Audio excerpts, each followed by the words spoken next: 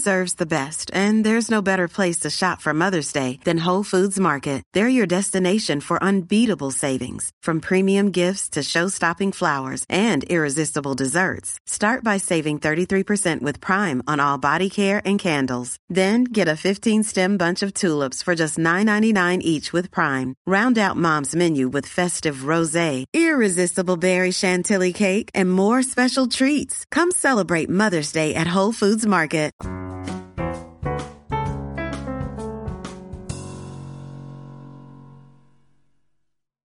Today is the 104th birthday of the poet Gwendolyn Brooks. She is the first African American to win a Pulitzer Prize. Her work is incredible. The world is a better place because she was in it and still feels the loss that she has left. Gwendolyn Brooks. Name: Gwendolyn Brooks. AKA, Gwendolyn Elizabeth Brooks. Date of birth: June 7, 1917. Place of birth: Topeka, Kansas. Date of death: December 3, 2000. Place of death: Chicago, Illinois. Cause of death: cancer. Remains: buried, Lincoln Cemetery, Blue Island, Illinois. Father: David Brooks. Mother: Keziah Wims. Husband: Henry Blakely, M. 1939, one son and one daughter, Henry and Nora. Pulitzer Prize for Poetry 1950 for Annie Allen. Guggenheim Fellowship 1946. American Academy of Arts and Letters. Best known for, Gwendolyn Brooks was a post-war poet best known as the first African American to win a Pulitzer Prize for her 1949 book Annie Allen. Brooks was born on June 7, 1917, in Topeka, Kansas. When Brooks was 6 weeks old, her family moved to Chicago as part of the Great Migration. She was known as Gwendy to close friends and family during her childhood. Brooks attended 3 high schools: the prestigious, integrated Hyde Park High School, the all-black Wendell Phillips Academy High School, and the integrated Englewood High School. The racial prejudice that she encountered at some of these institutions would shape her understanding of social dynamics in the United States and influence her writing. In 1936, Brooks graduated from Wilson Junior College, having already begun to write and publish her work. The Bean Eaters. They eat beans mostly, this old yellow pair. Dinner is a casual affair. Plain chipware on a plain and creaking wood. Tin flatware. 2 who are mostly good. 2 who have lived their day. But keep on putting on their clothes. And putting things away. And remembering. Remembering, with twinklings and twinges. As they lean over the beans in their rented back room that is full of beads and receipts and dolls and cloths, tobacco crumbs, vases and fringes. Brooks began writing at an early age. She published her first poem in a children's magazine at age 13. By 16, she had published approximately 75 poems. She began submitting her work to the Chicago Defender, a leading African American newspaper. Her work included ballads, sonnets and free verse, drawing on musical rhythms and the content of inner-city Chicago.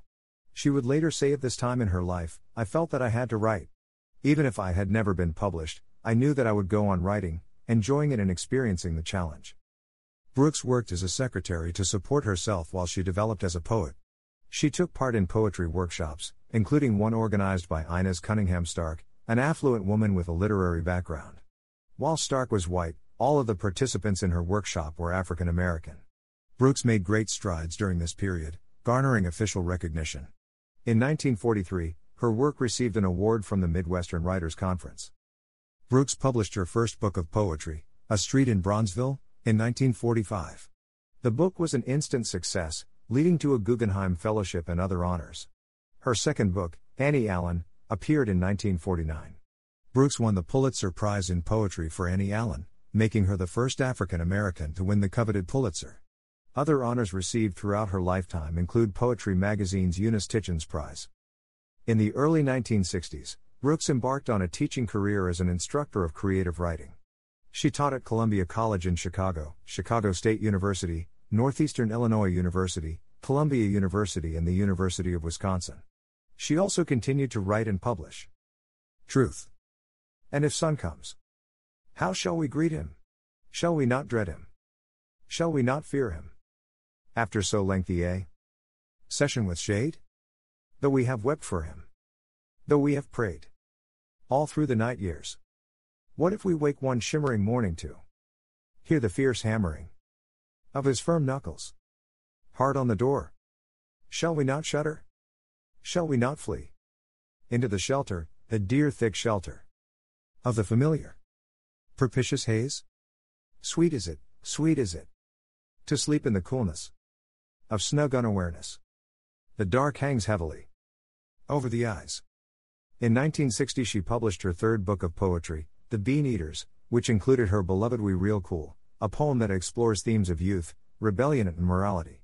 In an interview, Brooks said she found her inspiration to write We Real Cool when she stumbled upon a pool hall of boys in her neighborhood and quietly wondered how they felt about themselves.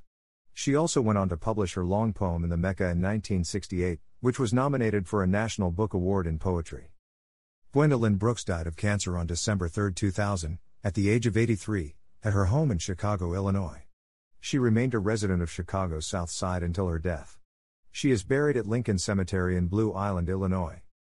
Author of books: A Street in Bronzeville, 1945, Poetry Annie Allen, 1949, Poetry Maud Martha, 1953, Novel Bronzeville Boys and Girls, 1956, Juvenile The Bean Eaters, 1960, Poetry Selected Poems, 1963, Poetry We Real Cool, 1966, Poetry The Wall, 1967, Poetry in the Mecca, 1968, Poetry Family Pictures, 1970, Poetry Riot, 1970, Poetry Black Steel Joe Frazier and Muhammad Ali, 1971, Poetry The World of Gwendolyn Brooks, 1971, Poetry Aloneness, 1971, Poetry Aurora, 1972, Poetry Report from Part 1, An Autobiography, 1972, Memoir A Capsule Course in Black Poetry Writing, 1975 Beckonings, 1975, Poetry Primer for Blacks, 1980 Young Poets Primer, 1980 Black Love, 1981, Poetry to Disembark,